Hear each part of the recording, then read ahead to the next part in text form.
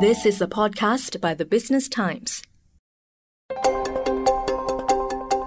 The Singapore FinTech Festival is into its 5th edition, and this year's festival will highlight that innovation is not limited by physical borders. The round-the-clock event can now be accessed virtually to participants around the world. And with its 24/7 offering this year, it has also attracted luminaries to speak, including Bill Gates and Sundar Pichai.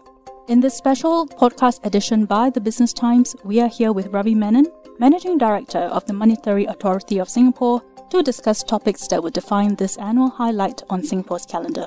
Thank you for joining us this year again, Mr. Menon, and we hope you've kept safe and well. Yes, good to see you again, JB. Let's turn specifically to the topic of fintech. Obviously, that's what the Fin Festival is about. How does the fintech trends show this resilience amid COVID-19? Quite well, actually. When pandemic first hit, I think most of us expected small and medium enterprises to do worse. Startups would be starved of capital and financing and no business. So we were deeply worried because this was a fintech ecosystem that we had painstakingly built up over 5 years, from less than 50 firms to more than 1,000 fintech firms now. We were pleasantly surprised at their resilience.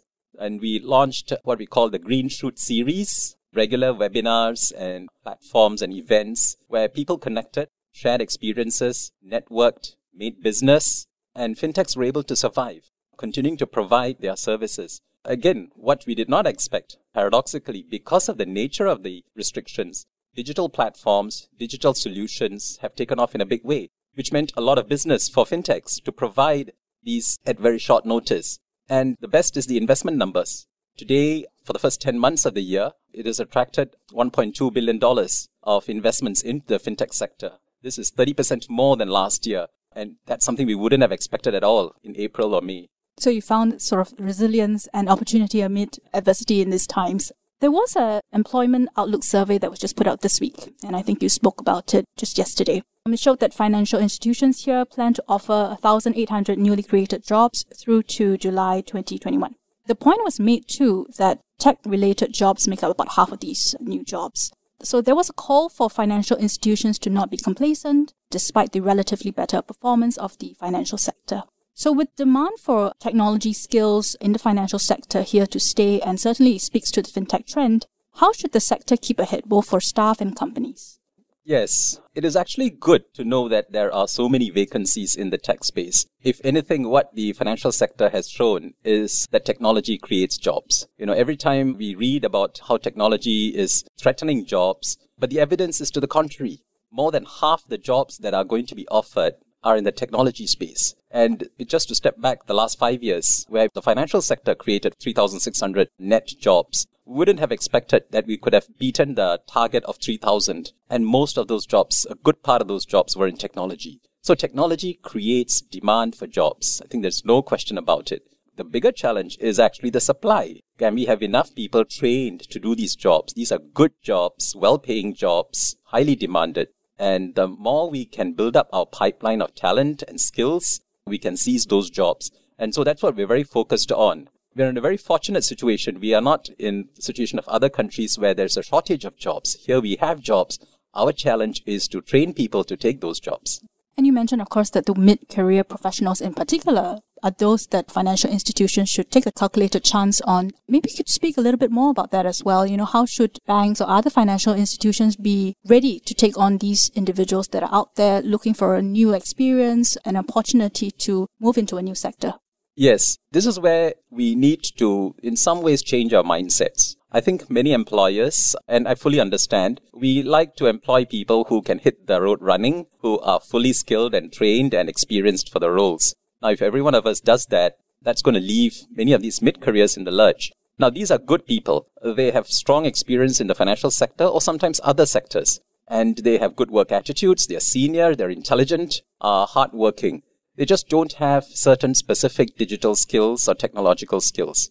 And it's a lot better to take good people like that, experienced people, mature individuals, and train them. It may take a bit longer to get them up to speed, but I think the long-term payoff is much better. And that's what we're working with the financial institutions on. And more financial institutions are coming around to that view that rather than get ready-made tech talent, why don't we make tech talent out of our existing talent, whom we know, who have contributed well, and we know are up to the task.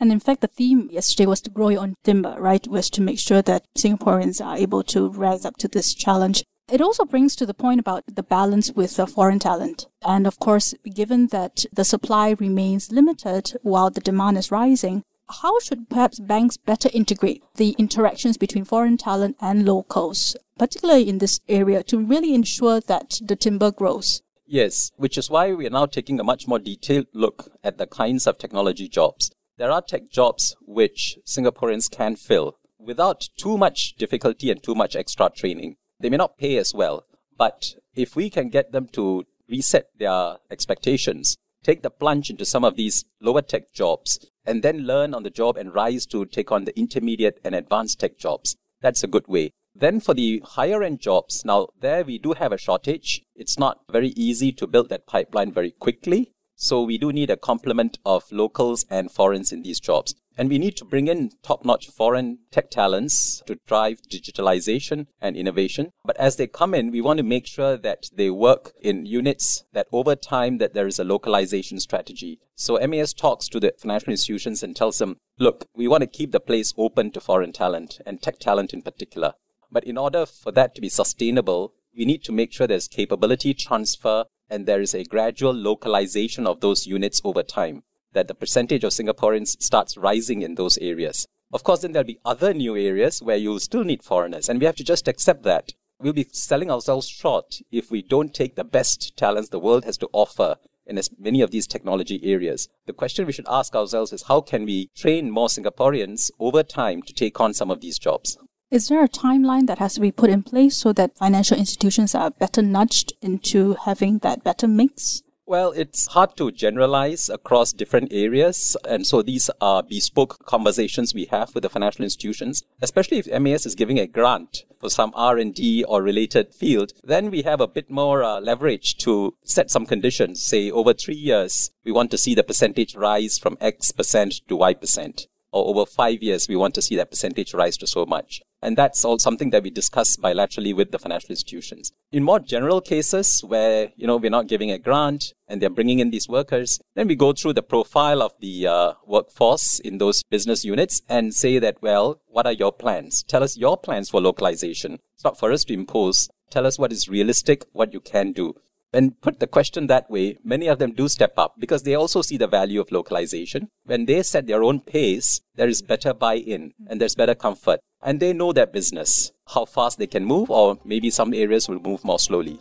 We've been speaking with Mr. Ravi Menon, Managing Director of the MAS. The Business Times will put out its annual Singapore FinTech Festival special in support of this upcoming event. The Singapore FinTech Festival runs this year from December 7th to December 11th. This has been the Business Times Banking and Finance Editor, Jamie. Thanks for listening in, and we'll see you at the festival.